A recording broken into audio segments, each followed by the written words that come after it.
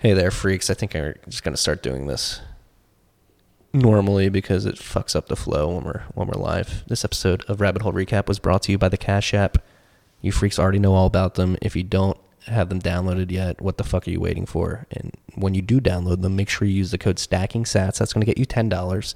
And then $10 is going to go to our friends at Owls Lacrosse. Owls Lacrosse. Ooh! Ooh! And what's going to happen when you download it? You're going to get a bunch of stuff. You're going to get Cash App Investing, which lets you stack slivers of stonks. If your favorite stonk is just a little bit too expensive and you don't want to buy a whole piece of it, Cash App Investing is letting you buy, as little as $1. And because your Cash App is connected directly to your bank account, you don't have to wait. There's no 4 to 5 day waiting periods. You're going to be able to invest right away. All right, you're not going to have to wait. Cash App Investing is member SIPC. It's a subsidiary of Square and is member SIPC. And on top of that, you're still going to be able to stack sats, sell sats, send sats, receive sats, and you get their Boost program. I've been using their Boost program pretty much every day. If you guys aren't checking that out and you have the Cash App, make sure you're checking the Boost because they change it pretty aggressively. And you're missing out on those deals if you're not checking it. So go download the Cash App, use the code STACKINGSATS, get your $10, send it to Owls, and just be dope. All right. This episode is also brought to you by Unchained Capital. Our great friends at Unchained are doing incredible things in the Bitcoin financial services realm, mainly with multi-sig and lending. All right. So they got their Vaults program, which lets you enter in a multi-sig quorum with Unchained, where they can act as a signer in the quorum if you ever need to move funds from your Unchained vault. Unchained is there for you. If you want to move them yourself, you can have 2 of 3 or MFN and move it yourself as well. On top of that, they have their lending side. So if you don't want to sell your Bitcoin, friends don't let their friends sell Bitcoin. You can use your Bitcoin as collateral for a US dollar loan, so you can get liquid and not have to sell your Bitcoin. On top of that, they're doing incredible stuff when it pertains to open sourcing their products and working on open source projects in Bitcoin. Most notably, they have Caravan, which open sources their multi-sig quorum, so you can create that yourself and just cut Unchained out if you so please. They're working on things like Slip39 and Hermit as well, and then Parker, Druve, Joe, Phil Geiger company are writing some incredible content on their blog. Parker, most notably, as Gradually Then Suddenly, which got tweeted out by Fidelity Assets this week. Fucking awesome. Fidelity Digital Assets. They're pumping out good content. So go to unchained-capital.com. That's unchained-capital.com. Check it out. Set up a vault. Take out a loan if you don't want to sell your Bitcoin. Check them out. Enjoy this episode. Good rip. What is up, freaks? Welcome back to Tales from the Crypt. It's your boy Marty Bent here with our boy Matt Odell. Bullish as fuck. For another edition of Rabbit Hole Recap. Bullish as fuck. Why is that? Is that because we're at sitting at $9,735.00 according to Clark Moody's Bitcoin dashboard? I feel it in the air. It feels like the bull's back. Oh. I was feeling the same way a couple days ago. Now it's at the point where everybody's bullish, and that always makes me Gotta stay humble. Crazy skeptical. We're at block height 616,273. This week. This is a topic we threw on the end of the list, but might as well mention it now while we have Clark's dashboard up in front of us. The number of transactions that have ever been conducted on the Bitcoin network passed 500 million earlier this week, currently sitting at 500,489,783 transactions. That's pretty cool. With 9 million alone this last 30 days. Yeah. So massive. It's a lot of transactions. $500 million. Nobody uses Bitcoin. Nobody uses it. That's Again, that's a stat that can be gamed. Super easy to game. Super easy to game, but it's actually expensive to game. Satoshi Dice proved that with blockchains with lesser fee pressure. If fees are super cheap, you can just send millions and millions of transactions to yourself. Yeah. For no cost. Yeah. That's why EOS, it looks like EOS has so many transactions. Yeah, and BSV, they do this with their weather data and shit like that. Yeah, pretty much all the altcoins, but just to different levels, right? On Ethereum, it's happened. Yeah. or at least it could happen very easily. Yes, a lot of gameable stats out there. The cost for including transactions isn't high enough, and the network effect isn't great enough. We got a shout out this week. I like this shout out. We'll get into this and then we'll get into the topics. This is a Bitcoin developer shout out. Henadi. Not sure what that means. Massive shout out to Bitcoin Core developer Hebasto. How do you spell it? Hebasto. Keep grinding. PR reviewing machine. Pick him up, Square. Check him out on github.com/Hebasto. Again, that's Hebasto. His Twitter is @HHEBASTO. This is a PSA. Please directly support any and all Bitcoin Core developers. They are your front line for securing the protocol and ultimately your Bitcoin. Thank you to all Bitcoin developers. Don't know who that's from. Well, thank you for the shout out and thank you for your service, Hebasto. Hebasto. Yeah, I've not had, honestly, Hebasto is not on my radar. Thanks for pointing that out, whoever. Could have been Hebasto. This could be a self pump. We don't know. I kind of dig that too. And the other thing to mention here is that GitHub has a Patreon-esque program now. I think they call it GitHub Sponsors. Yes. Which is clearly not censorship resistant, but you can set up monthly reoccurring donations to any developer who's enabled it through GitHub. And right now, I think Microsoft, who owns GitHub now, I think they're matching donations for a promotional period. So you can get Microsoft to contribute to core devs.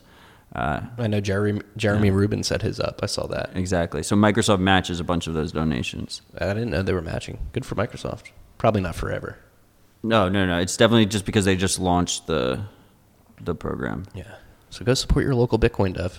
If you want to, you can do it individually. It's a big, Jeremy and I talked about it when he was on the podcast a few weeks ago. It's a big, it's a problem that's becoming less of a problem, in my opinion, with the Square Cryptos, chain codes, block streams, digital garages of the world, and then you have individual funders as well. I think as Bitcoin becomes more ingrained in society, the incentive to support these developers is just going to become more obvious and more commonplace. I would love have you seen how BTC Pay handles their contributor donations? Like you go to their webpage and they have faces of a bunch of the different contributors to BTC Pay server, and if you click their face, it goes to their individual BTC Pay instance where you can donate like instantly. It'd be pretty awesome if we had a site that just had like a bunch of core devs listed, and you could just click their name and GitHub. Pay them. GitHub. Yeah, but it'd be nice to do if you could do it with Bitcoin, like easily, all in one place. Like a bunch of them have donation ability, set up with Bitcoin, but it'd be nice if there was just a single page, because sometimes I'll just go to BTC Pay and I'll just rain dollars on each of them. Speaking of which, how about that dude wearing a BTC Pay hat at the Lakers Portland game? That was bittersweet because dude, if you're listening, fuck yeah, that's awesome. I felt a little bit bad retweeting it, right? No. Because you kind of doxed him a little bit. We kind of doxed him a little bit, He was on TV. He doxed himself. I know. I agree. And it was a blurry face. Yeah, if you're gonna go into a place with a bunch of cameras with the possibility of being on TV, you're doxing yourself. I didn't feel. Some people tried to call us out for that. I did not feel bad about that. Yeah, I retweeted. I thought it's mostly just extremely badass. I love this hat. It's my favorite hat. I wear it like every day now. Yeah. Yeah, that was fucking cool. Let's see more of those hats places. Yeah. No, and actually it helped bump the sales of those hats over the weekend too. And then reminder, 25% of the profits from these hats are going to BTC Pay. Still have to coordinate how we're going to hand out the donations. I know how we're going to. How? I was supposed to talk to you about it before the pod. Rockstar reached out. He wants it converted to hats and brought to San Francisco. Okay, we can do that. Yeah, that's what I told him as well. Yeah, it's pretty easy. Yeah, we'll do that. Again, we haven't those haven't been flying off the shelf. We've sold a considerable amount, but it's a great way to support BTC Pay and their efforts. It's a sick fucking hat, and it's OPSEC friendly. Yeah, unless you get on TV and someone tweets out a picture of you. Yeah, exactly. Yeah, so those hats are there. Go check them out. We got a long list today. It's been a big week. A lot has been announced. Prices obviously going up a bit, and a lot of shit going on around the world. Coronavirus has not gone away; it's still here. But we'll start with some Bitcoin-related stuff. Casa, I'm sure some of you freaks saw their announcement. Jeremy Welch has taken a step back to deal with some family issues, and Jameson and Nick Newman are taking over the reins of the company. On top of that, they will no longer be selling their nodes. So the Casa Node 2 is going to be the last hardware node they release, at least at this point. They've also reduced their gold package to $10 per month, and they're really going to focus in on the self-sovereignty security aspect of their business, really focusing on inheritance, self-custody, and all that good stuff. Yeah, so Nick Newman's going to be the new CEO, and him and Lop are going to take over a lot of the roles that Jeremy had before. So that seemed like a good team to lead. Nick is awesome. I've talked to Nick a lot. Everyone knows Jameson. Nick's more behind the scenes. As for the node, they're shipping out the Node 2s to anyone who's already ordered it, but they're stopping new sales, and they're going to open source the code so anyone can run their own. Shout out to White Rabbit BTC, who he installed my node to his Casa Node 2. Instead, he wiped Casa's software and just put my node on it, which might be a good option for people to consider. You just basically load my node onto the SD card, and because it's just a Raspberry Pi with SSD already, and then you get Electrum, all the other stuff that my node already offers. More open Lightning experience. You get to use Zap and Zeus and stuff like that. The $10 multisig is it's a gold plan, $10 a month. It's like almost half the price. And just so you're paying basically to have a service provider, in my opinion, be there to sign for you if you need them. Yeah, it's a super easy interface. You can use it with a hardware wallet. You can use it with two hardware wallets, or you can use it with a hardware wallet and your phone holding a key. You can use different brands, relatively easy. I've tested it all out. It's fantastic. With the one caveat with all these cosigner services is that they do know your balances and your addresses, and you're trusting their node in terms of like verification of your Bitcoin. But as far as multisig, it's a very easy option. Yeah, so that's there. Thoughts and prayers going out to Jeremy and his family. I know it had to be tough to take a step back for that, but it must be serious if that's the case. Family first. Much love. Yeah. Hey. We tell people to fucking speak up. We speak up. It seems to have worked, particularly with Wasabi. It was like a day later. So if you freaks haven't heard yet, they've fixed they removed the fixed fee address. So now every round it fetches a new fee address from the coordinator, and then they have like a fallback hard-coded XPub if it's not able to pull the address. So, I mean, it's good to see. It's definitely an improvement. It's a slight improvement. People should understand that you can still easily see these coin joins on chain. But hopefully, we've seen a bunch of flags recently. I think we've seen, what did we say, 4 flags? 4 or 5 times exchanges have flagged it. And, exchanges are that are compliant exchanges, they're making like a best attempt to police suspicious activity. So hopefully this gives them a little bit more plausible deniability. It's not like right in their face that this transaction was like one hop away from an illicit transaction. So yeah, so hopefully we'll see it. It's good to see. It's a nice improvement. But I still personally, I really like that transaction zero model that Samurai is using. Like the idea that you have all of the UTXOs are exactly the same amount seems superior to me. Yeah, well, and it seems like the market is liking it more too. It was a big month for Samurai. Whirlpool usage. This is your tweet. All-time high across pools when weighted by pool size. So what are we looking at here? What are these charts? So I took I took the amount of rounds. Each round in Samurai is 5 UTXOs. So I multiplied that by the pool size and by 5 because there's 5 UTXOs. And then I added it all up to give like the amount of Bitcoin that's gone through. Because there's 3 different pool sizes, right? And they're independent liquidity pools, but it's just like a nice little metric to track it. Yeah, and what did it come out to, like 350 Bitcoin or something like that? 356. But you have to keep in mind those are remixes and stuff.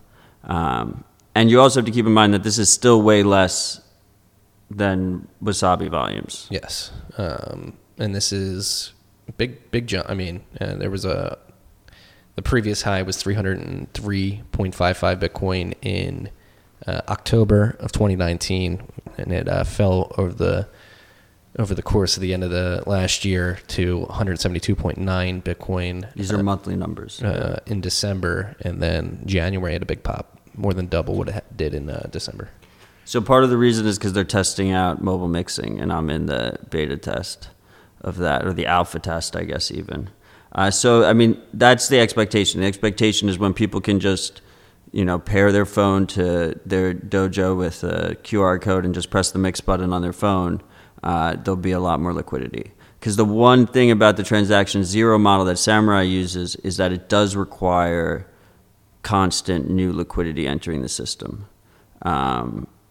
Because otherwise mixes won't happen. Every mix requires at least 2... my understanding is the way it's set up right now is that at least 2 new UTXOs that have never been mixed before have to come in, and they pay for the actual round of the mix, right?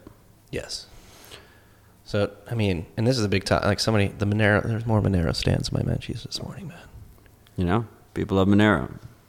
It's so annoying, though. So that's, I mean, and it is, we've talked about this a lot, an easy, not attack vector, but an easy thing to point at and say, hey, Bitcoin's insufficient in this area, mainly being privacy. It's like its biggest insufficiency, to be fair. Yeah, but, and again, I've said this many times in the bent, there may be an order of operations to this thing, and I think securing the assurances around the hard cap of the supply trumps privacy at the protocol level, because as we're seeing, you can number one, get privacy with coin joins if you use them correctly. We have no idea who sent us that shout out. But we could potentially dox them if we wanted to try. If we wanted to try. Yeah, that's true. All right, so that's not a good point. But hopefully Lightning will help with this. And then I think there are protocol improvements on the horizon that will help enable more unique or creative coin join schemes. And I think privacy, as we move more to a closed loop system, will get better over time. I think it has gotten better over time. Do you think it has gotten better or worse? It's gotten significantly better. Just the fact that we have Wasabi and Samurai right now working on these CoinJoin tools is a huge improvement. I mean, when did Wasabi launch? What did we say, 2 years ago? Was it like September? Was it even 2 years ago? I thought it was like last summer. It was like a year and a half. It was like September of not last year, but the year before, right? Yeah. And now Samurai's in like full swing. They're about to get the mobile mixing. I think Lightning, when we talk about it a lot, I think it helps. Lightning helps a lot more when it comes to like sender. When you're the sender, helps you with a lot of privacy. I could see a lot of privacy improvements there. Receiving, maybe a little bit less so. But I think we're going up, but it's definitely Bitcoin's biggest. If 99.9% of people are not going to be able, especially if they ever use a KYC service, are not going to be able to use Bitcoin privately right now. Like, it's just, there's too many pitfalls. Yeah, but with that being said, our friend HODLWave, who's bursting onto the scene with a bunch of dope shit, he's lined up for our next topic, but he actually just tweeted something out like 2 hours ago that's relevant to this topic. Even if the ownership identity, this is his tweet, at HODLWave, even if the ownership identity of every UTXO was public information, that doesn't prohibit perfect privacy from being recaptured at some point in the future. However, in my opinion, there's a stronger argument that we can only lose security and digital scarcity assurances one time. Once they're gone, you're not going to get them back. General reasoning for this: Bitcoin scarcity is enforced at the protocol level. Nodes validating monetary policy and transaction rules. Bitcoin has no concept of human identity, just transaction outputs that can be unlocked cryptographically. Notions of privacy largely center around how we interact with the protocol. For example, buying from KYC exchanges subject to government regulations, broadcasting transactions that network observers can use to make inferences about ownership, and to some extent, there are already solutions that solve these problems for those that can use them. BIS network is one, running a node and broadcasting transactions over Tor is another, increased liquidity resulting in more of Ragnar's Bitcoin circular economy. That's coming. It's just going to take time. And it's just the nature of the traditional system interacting with this alien technology. Yeah, I mean, I don't disagree. I just, obviously, if we fuck up the soundness of Bitcoin's supply, then it's hard to ever come back from that. As far as every UTXO being known, or like that, you take it to its logical extent that every single UTXO is known, it would be hard to, we would be in a hard time that, like, for actual Bitcoiners, like, the system could survive, and it would probably usher in more privacy, things to make it more private to combat it. But, like, if we had states coming at us and, like, most UTXOs are known, like, it would be really bad for Bitcoiners in that particular time. Yes, but again, it's what's easier to preserve. Like, you could find privacy in the future once the assurance of the supply cap's broken. You don't really get that back. No, yeah, you have to be conservative. You have to be extremely conservative. But it's got to be more of a priority, like, I think it is. I think there's a lot of Bitcoiners they don't think they have anything to hide. They don't have any desire for it. And I wish that they realize that even if they, for whatever reason, even if I disagree with that, they think they don't need privacy, it's better for the whole system if these tools get built out sooner rather than later. Because we as Bitcoiners, we need to be ready before you need them. Yeah. And it is a decent attack vector for individual states going against individual Bitcoiners, not necessarily as a network attack vector. Agreed. But I'm confident that the tools are being built and they will be brought to market. And again, Rome wasn't built in a day. Like, yes, I'm cautiously bullish. Yeah, as am I. But sticking on HODL, this dude's a beast. He's been working on a Python wallet that aims to improve the experience of using Bitcoin Core for PSBT, enabled multi-signature cold storage. So basically, it's very hard to interact with the Bitcoin Core wallet at this point. Coldcard is probably the only one that has PSBT enabled out of the box. Trezor added it, didn't they? I think they might have. They might have, but HODL's making it seem like Coldcard is the only hardware wallet to integrate it natively at this point. Basically, the tool will allow you to create PSBTs with Bitcoin Core more easily, because right now you have to interact with the JSON RPC call, which is, I couldn't do that. Basically, the way I look at it is it falls in a similar role as Justin Moon's Junction aims to fill, which is the idea that you run Bitcoin Core, you run Proof Wallet, so you run Bitcoin Core plus one app, and then you can use it with multi-sig wallets, right? Whether you have a key on your computer, if you use a stateless hardware wallet, you can use a quorum of a bunch of different brands of hardware wallets, and you're able to make a sovereign multi-sig solution where you use your own node and you don't trust any third parties relatively easily. And I'm really bullish on this concept as a whole. Like, I think that's where we need to go. I think Electrum's too complicated for most people. And yeah, but anyway, he has this. It's released in testnet only right now. Don't go using it on mainnet. Yeah, but go test it out. Submit some pull requests. He's looking for help. Yeah, we'll link to the GitHub. It's a laudable goal. Yeah, and now again, like, interacting with Bitcoin Core using JSON RPC is not for the technically inept, which I fall into that category. Yeah, no doubt. I mean, PSBTs haven't been added. They're relatively recent to Core anyway. So. Yeah. And they help with privacy, right? In a way, like if you construct a transaction offline and broadcast it somewhere completely different. I mean, like everything else. Yeah, Nuance, I guess you could do that. nuance. But yeah, there's a lot of nuance there. Yeah. So this is... but it definitely, stuff like Proof Wallet helped. If PSBTs help enable more people to use their own full node when they're checking their wallet, like their balances and stuff, then that's huge. Like one of the biggest privacy vulnerabilities that no one ever talks about is like fucking all the people using Trezor and Ledgers, right? That's like 2 sets of servers that just have like tons of UTXO data. Well, that's actually... we don't have this on the list. I'm happy you brought that up. Malik pointed it out earlier this week. Number of nodes running through Tor is at an all-time high right now. Well, it's nodes that contribute that seed blocks to the network. Okay. So there is visible nodes, right? Like Luke has this famous chart where non-listening nodes. The other thing is BitNodes finally like fixed their crawler. So for a while it was underreporting Tor nodes. And then the other thing is I think it's like 16% of reachable nodes that BitNodes is pulling up, which is fucking great to see. The only reason it's the most is because all the other ones are split out by ISP, right? So like you have like AWS nodes, you have Azure nodes, you have all the different ISPs where they're located. And like Tor is the biggest group of those. But still fucking awesome to see. And I feel like a lot of it is because of Lightning.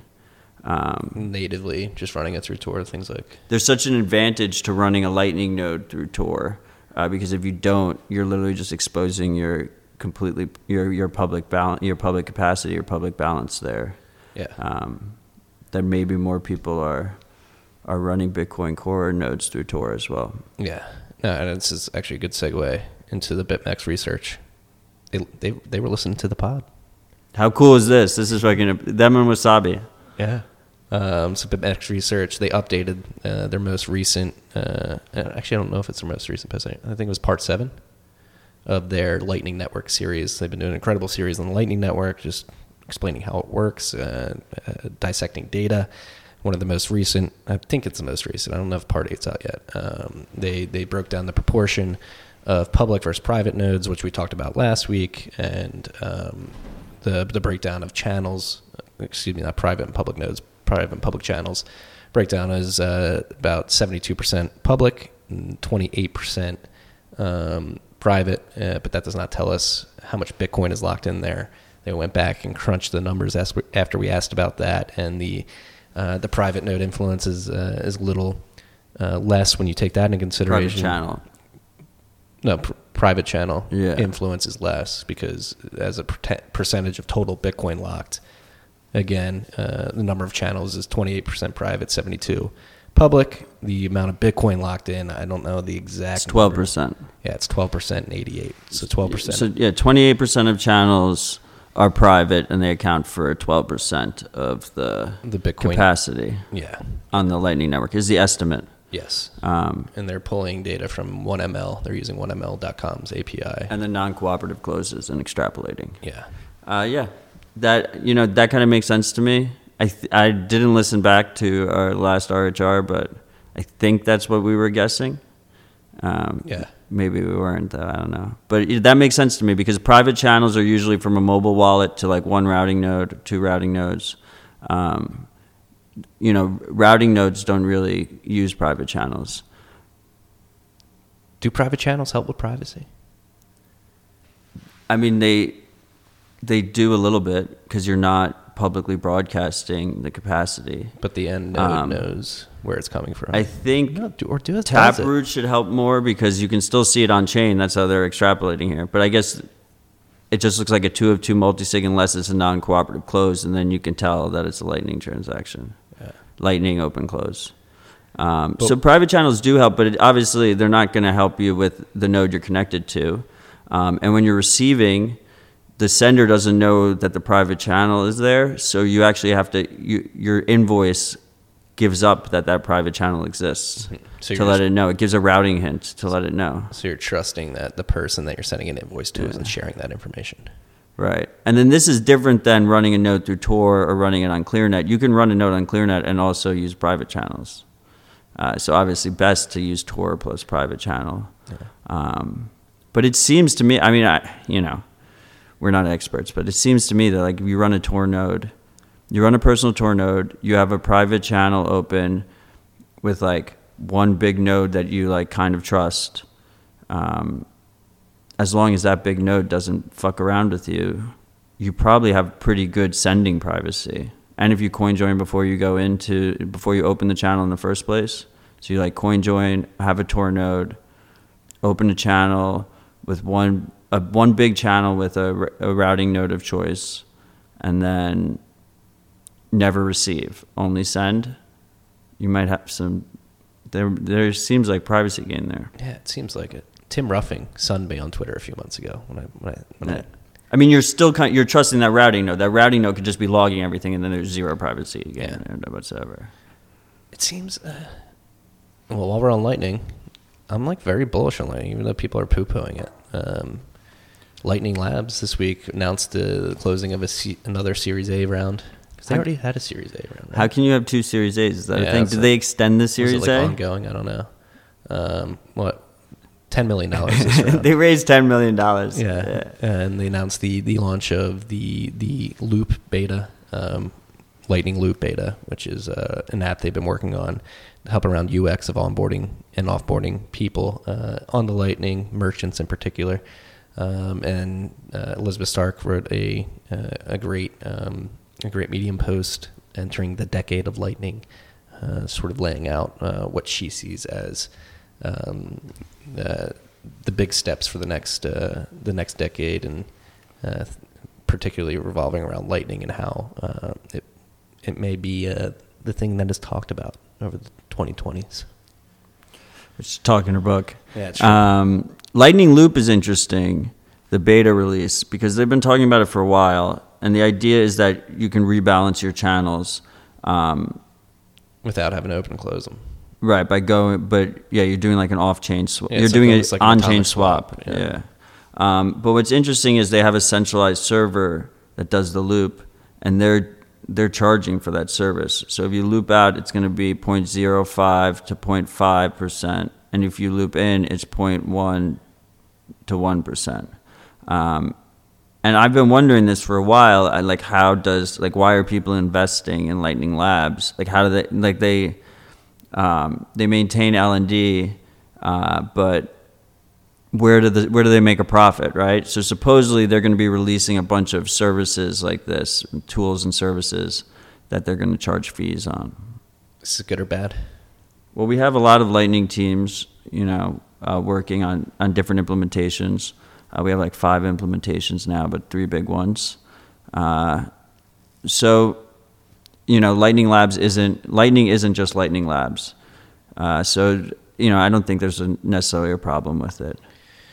Yeah. And I mean, speaking of other implementations, Eclair version 0.3.3 was released this week by Async. The big one there is multi-part payments, which the other two, similar Lightning and L&D both added multi-part payment support already, so Eclair is pulling up to meet that. Yeah, and this is actually pretty big too. Deterministic builds, so the core Eclair library can now be built deterministically from source. There we go. Just got to slow it down sometimes. Awesome. And the other thing about Lightning Labs is it's good you want these companies to have sustainable business models. You want them to be able to last a while and fund a lot of development, and it's just better for the system as a whole. This seems like a relatively reasonable way to make a profit while developing Lightning. Yeah, and I think Elizabeth's a great face for Bitcoin and Lightning. She went on Yahoo Finance this week and fed some chickens. She fed Polo feed. The Pollo feed. Pollo. One of my favorite applications of Lightning. It is crazy. You just point your phone at an invoice. You pay, I believe, like 7 cents, and you feed some chickens that you have no idea where they are. Those lucky chickens. Those chickens are going to get fat. Whoever's on who's ever going to be enjoying those chickens at their end of life cycle, very lucky. They're well fed. We'll just stay on the upgrades here. BTC Pay server upgraded to version 1.0.4.1. Excuse me, 1. What the fuck is with that naming system? I don't know. SAT's the standard. Big update. Yeah. You can finally price your invoice in SATs. It's huge. It's actually, I mean, massive. Well, let's talk about Unibuys for a little bit. And that's one of the biggest problems I see moving forward. I think the exchanges should move to SATs too, because people are going to be looking at people still don't conceptualize that you can buy a fraction of Bitcoin. Yeah, so I mean, the key here is they were displaying balances in SATs already. But like, for instance, on TFTC, we can't price any of our things. Like the dime bag is 10 cents and then it shows it in SATs, but we price it in USD cents. Mm-hmm.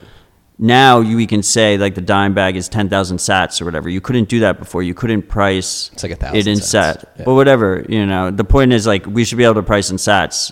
So I'm really excited for that. Yeah. Shout out to the BTC Pay server team. Doing huge things. They came out with the Vault stuff last week. Always upgrading. All right, 10,000 sats is $1. Yeah. Blockstream Green, they came out with version 3.3.3. I like that version number. Yeah, it's a lucky one.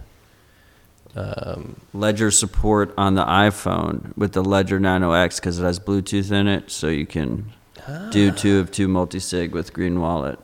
And a Ledger. Yeah. And Ledger has their own app that you can use with the Ledger Nano X. So you cut Blockstream out? No, Blockstream is one of the keys, and your Ledger's the other one. And they already had support on Android with a USB cable. But wouldn't the Blockstream key be the one on your phone that's... It doesn't appear that way. No. Interesting. That's what I thought the setup was going to be. But they seem pretty... their model, their 2 of 2 multi-sig model on the phone is two-factor authentication. So you set either one of those time-based apps or email or text, and then when you do that two-factor, that's why they sign with their key. I love Green Wallet, but I don't have the two-factor enabled. Yeah. I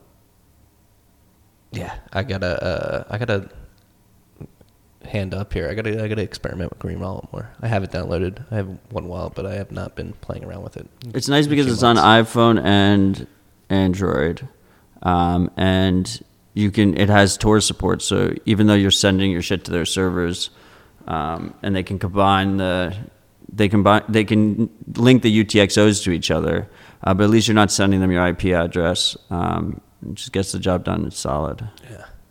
Yeah. You were on the warpath yesterday, Lolly. Oof. Requiring that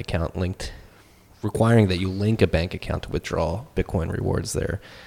Explanation via email was that they need to, KYC compliance basically, and linking your bank account is a way. Yeah, so this is a Bitcoin withdrawal, mm-hmm. and for some users it triggers this extra step where they require you to link your bank account to basically comply. Their reasoning is it complies with their KYC requirements while not giving them any identity information, that they don't need to take any extra identity. So they're basically like trying to inherit the KYC of the bank account. My problem here is, and it's the bank saying, "Hey, we're gonna confirm that these guys are KYC'd." Like none of the info goes to Lolly though, right? I'm not sure. I think they say that doesn't. Yeah, but my issue here is like at the time of withdrawal, like when you're holding the funds hostage, it's like ridiculous. It just seems it's so user hostile. Like we've seen Binance do it. We've seen so many different custodians do it, and it's just fucked up. I know they have to comply. I hate KYC, and I know like compliant companies have to do KYC. I think all KYC should be up front instead of like after users, especially since with like Lolly, there's like a 90-day waiting period for your funds. But let's be clear here, like Lolly was never a private service to begin with. Like they're getting tons of information about you. It's KYC, it's like as Janine says, KYC light. Yeah. But this takes it to another step. And just to be clear, this wasn't a bank withdrawal. It was to a Bitcoin address. And a couple people have reported it since. CryptoPamp was the first person to post a screenshot, but Fartface, our buddy Fartface, confirmed it. A couple other people. Shout out Fartface. Go buy BitPiggy. Yeah. So not great. I mean, even before this, like I really liked Fold's model better. At least I think for Lolly might be more easier for a pre-coiner, someone who's never been a Bitcoiner, to use that interface, like the way they have their referral system set up. But with Fold, like if you're a Bitcoiner and you're willing to go through the gift card route where you're manually pasting gift cards in, it's nice because you can do it without an account. You instantly get the sats instead of waiting to see if there's a return or something because it's a gift card. And it does give you some additional privacy from your credit card. My credit card company just sees fold on my statement now, and the merchant just sees that you're using a gift card. So it does, from everyone but Fold, it improves your privacy a little bit. And it has Amazon, which is fucking great. I used it for Uber this week. Been Ubering to stay off the subways. Fold. Yeah. Stay off the subways. And but the one thing to keep in mind here is that, you know, Fold will probably have to add KYC at some point. I really hope they don't shotgun KYC. I mean, I really hope they never add KYC, but if they do, I hope it's not shotgunned on people. All custodians have this risk. If you have your money with custodians, if you put your credit card in, aren't you KYC'd basically? Yeah, it's like KYC. Yeah, that's true. Yeah, so that's like just like the lightest KYC.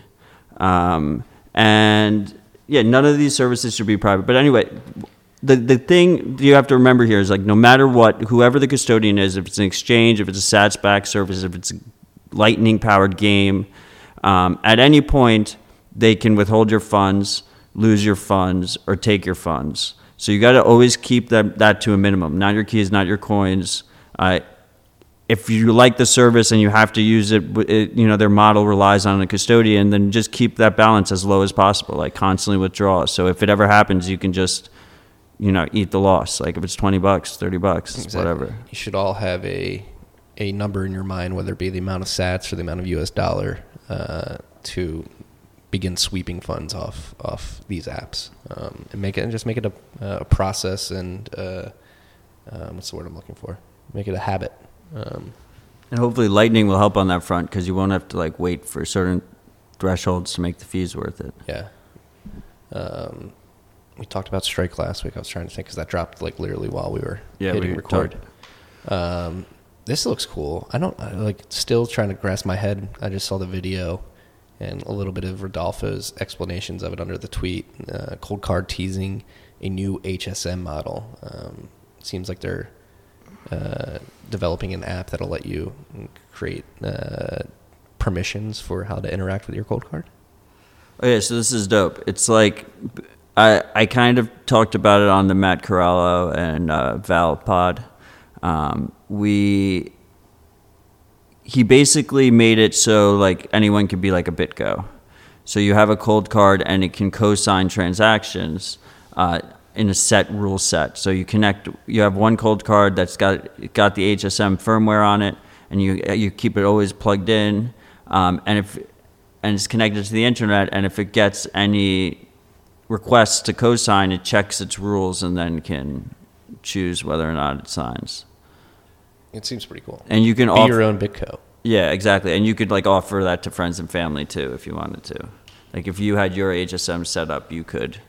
It's all coming together, freaks. Again, this shit takes time to build, and it seems like dope shit's being built. Rodolfo's boss just keeps pumping it out. Listen. Thanks, Dad. Are we worried that there's more money locked in DeFi than there is in Lightning? Nope. It's amazing. The Ethereum people are just obsessed with locking up money. It's fascinating. It's the pumpamentals. Yeah. And again, number one, apples to orange comparison, because again, you're locking funds in Lightning mainly for utility and hopefully a little yield. In these DeFi, it's all yield, and the fact that you can get more utility by locking up less is actually a better sign, in my opinion. Yeah, I mean, at the end of the day, people, when they make payments, they should go through, right? Yeah. That's like I wrote about it in the Bent this week when we talked about the BitMEX research piece. Like, I've said it on this podcast, like, I've had incredible experiences with Lightning up to this point. Like, set it and forget it, and it's just fucking worked. Yeah, I mean, receiving is harder than sending, but sending on low amounts, like, you should be able to do it pretty easily. We've had no problems receiving. Yeah, I mean, you just need to have inbound liquidity. Yeah. But, like, stuff like Phoenix and Breeze help with that. Should we talk about... and Lightning Loop will help about that. Yeah. Should help. Similar services. Should we talk about your impersonator? I don't know, just people are impersonating me all over on all the platforms. Just be aware. Be aware. Verify. Double check the usernames. Yeah. I will never ask you for an address or your mnemonic seed or something. I will never ask you to send me money, so keep that in mind. Yeah. Staying on the hardware side of it, Shift Crypto released results of their new tamper-evident You see this? This is fucking cool. Test. I did not see it. So they created. Do you remember when they created this tamper-evident package to begin with, like a couple months ago? And then they asked for beta testers, and they sent it out, and they were like, try and break into it without people knowing.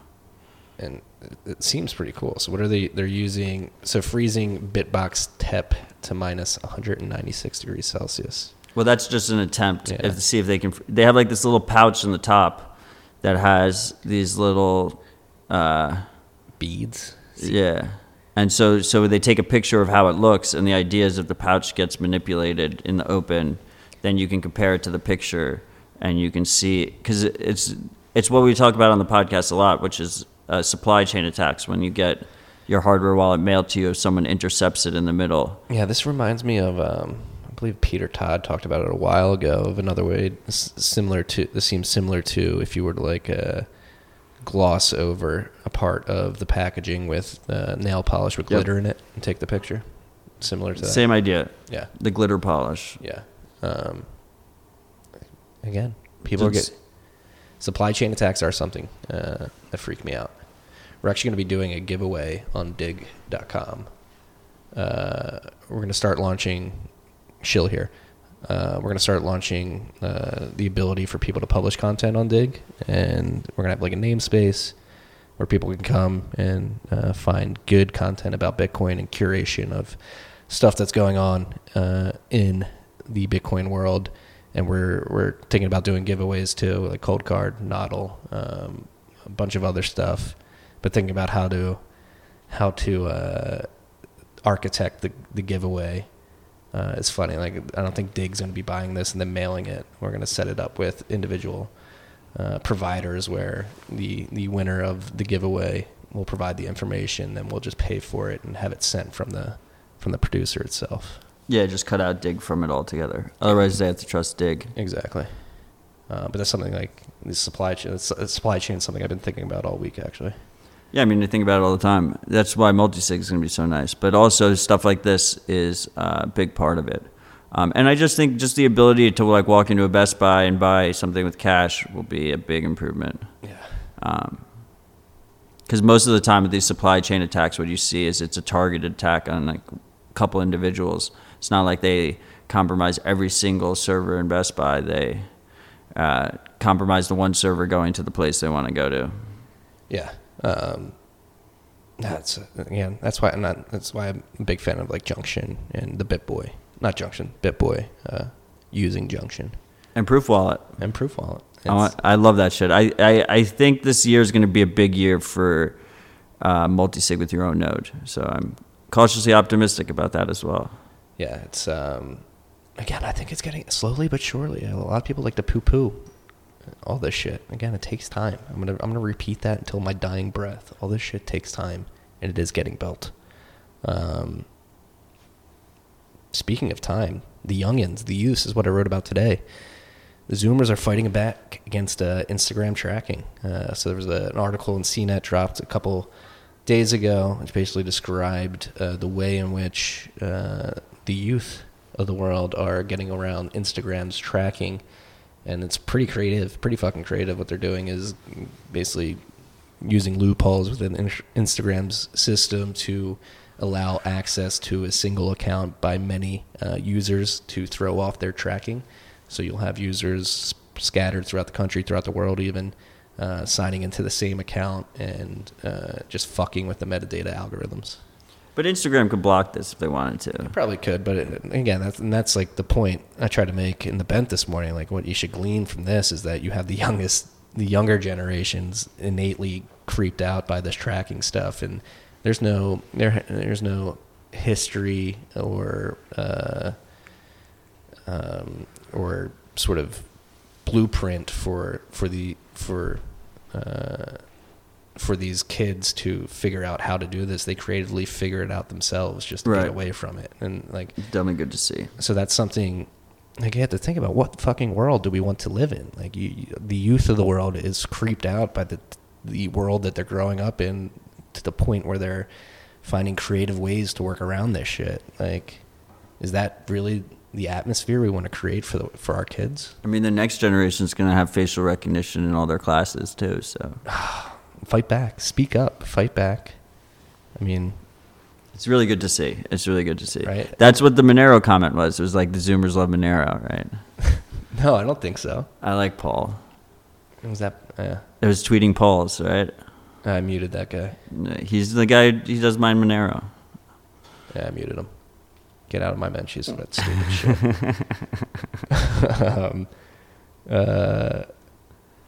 Citadel Workshop. Finally got a spot. Yeah, we do. I think we only have 10 tickets left. Let me see. So get on it if you haven't. 10 tickets left.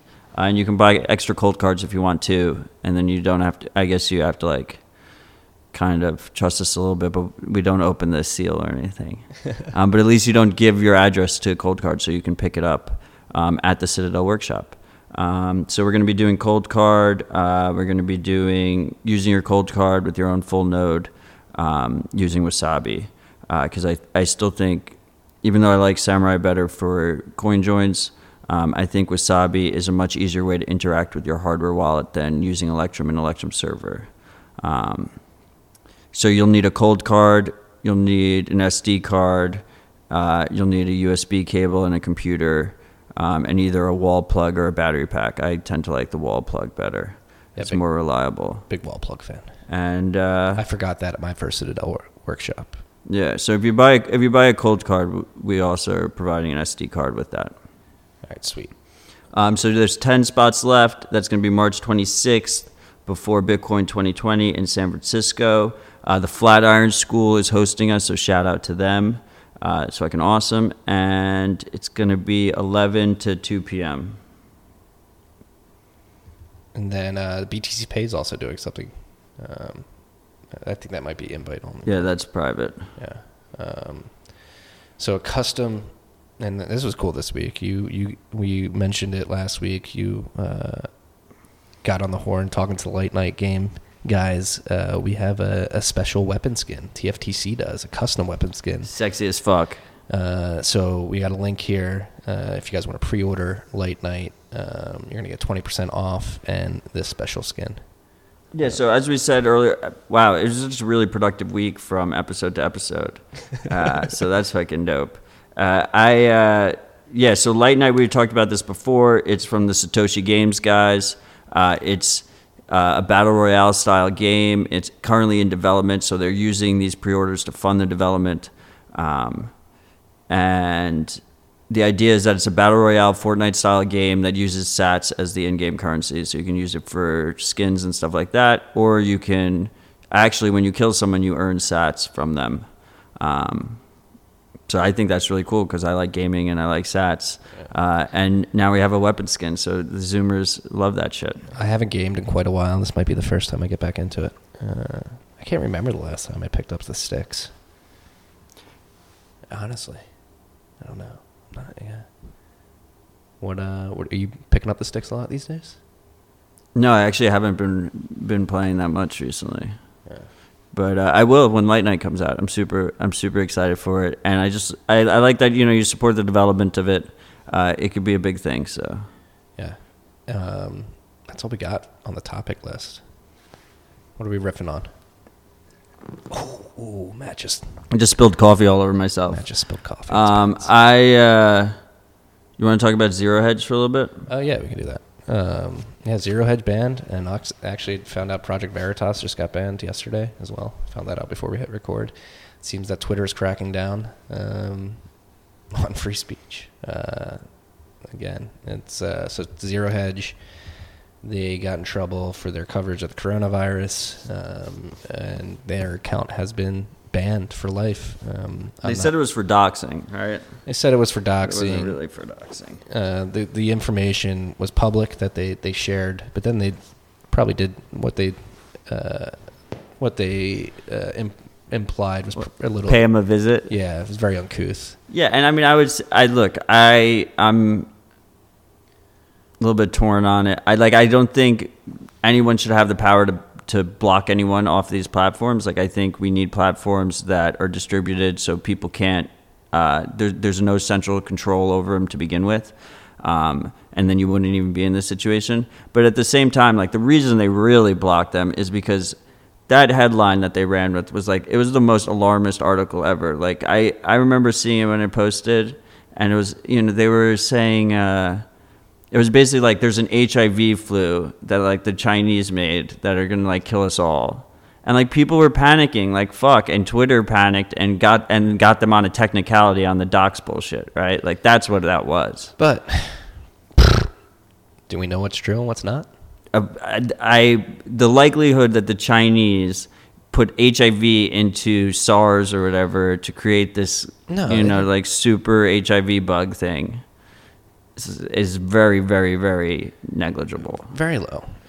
But, again, we don't have all the data. We don't know what's true, what's not. And I'm not saying it's true. It's a slippery slope, right? Like, who do we want the arbiters of truth to be? And Francis Poulet from Bull Bitcoin tweeted this out a couple days ago. He basically jumped into Twitter's new internal rules. And so their new rules will now label tweets, provide warnings, reduce their visibility, and provide their own alternative explanations of what is true and what is false. So if it falsely depicts content as reality, Twitter is going to flag it and present what they deem to be the truth. And that's where the slippery slope enters. Like, who is the arbiter of truth? No, yeah. I mean, like I said, I don't think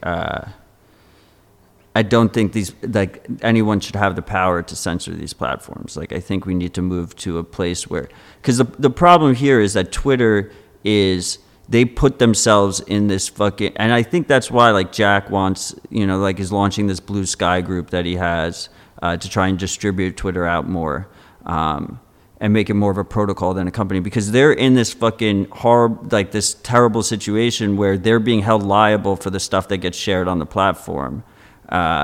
So then they have to step in and do this fucking shit, right?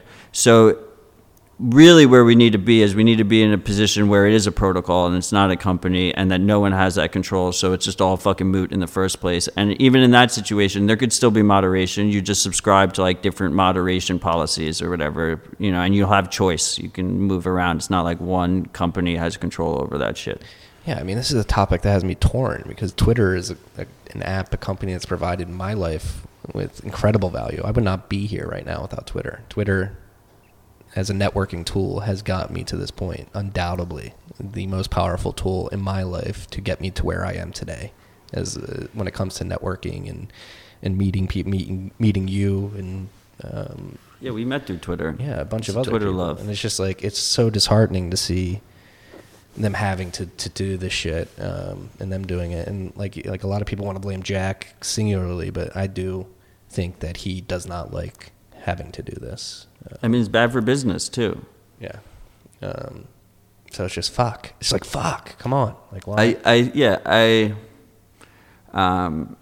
Yeah, and like just tomorrow they can just cut off your Twitter existence with like no repercussions and no explanation. They can just cut you off. Well, that's the fucked up thing. Like, so Michael Krieger from Liberty Blitzkrieg, he wrote a great piece on this earlier this week and basically highlighted the fact that now that Zero Hedge is banned, you can't even go back and see their old tweets or people's responses to their tweets. So you basically have like a whitewashing of history. Like, whether you like it or not, those tweets were a part of history and were archivable, but now they are not. And that's where like the censor rule gets scary, right? Yeah, I just wiping out parts of history. Yeah, I just think, yeah, it's fucked up, you know, but it's like a lost cause. Like, we need distributed platforms instead. We don't, you know, it's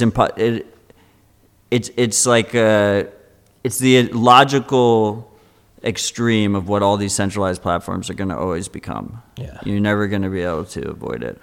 Yeah. Unless it's distributed. Yeah. No, and again, it seems like Jack wants that to happen. We'll see. I'll believe it when we see it. Same.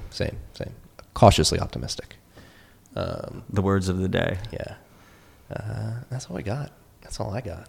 I'm trying to think what else we could riff on. Privacy. Yeah, so there's a new school in another school district in upstate New York that's adding facial recognition. Just fucked up. Think about what you're subjecting your children to, freaks. You're gonna send them to go be surveilled all day. Is that what you want? Is that the world you want? You want the world to be a place where your kid grows up creeped out and worried about being tracked. Always being watched. Always being watched. Big Brother's watching you. He's watching us. And hopefully, again, speak up as you're seeing. Speaking up works, I think. Oh, you want to talk about Tesla? I mean, to the moon. Tesla, it's under 700 again, right? Hit 935 at one point. Higher, I think, right? I'm not even sure. Yeah, that was crazy. That felt like 2017. I just feel like .com. Bitcoin markets. This is like irrational exuberance defined or personified. Just top things. Yeah. Yeah, it's, I mean, hopefully a lot of people, maybe people were rolling their Tesla profits into Twitter, and that's why we pumped. Yeah, into Bitcoin? Into Bitcoin, when I say Twitter. Twitter pumped too. Twitter's up like 10% today. Yeah.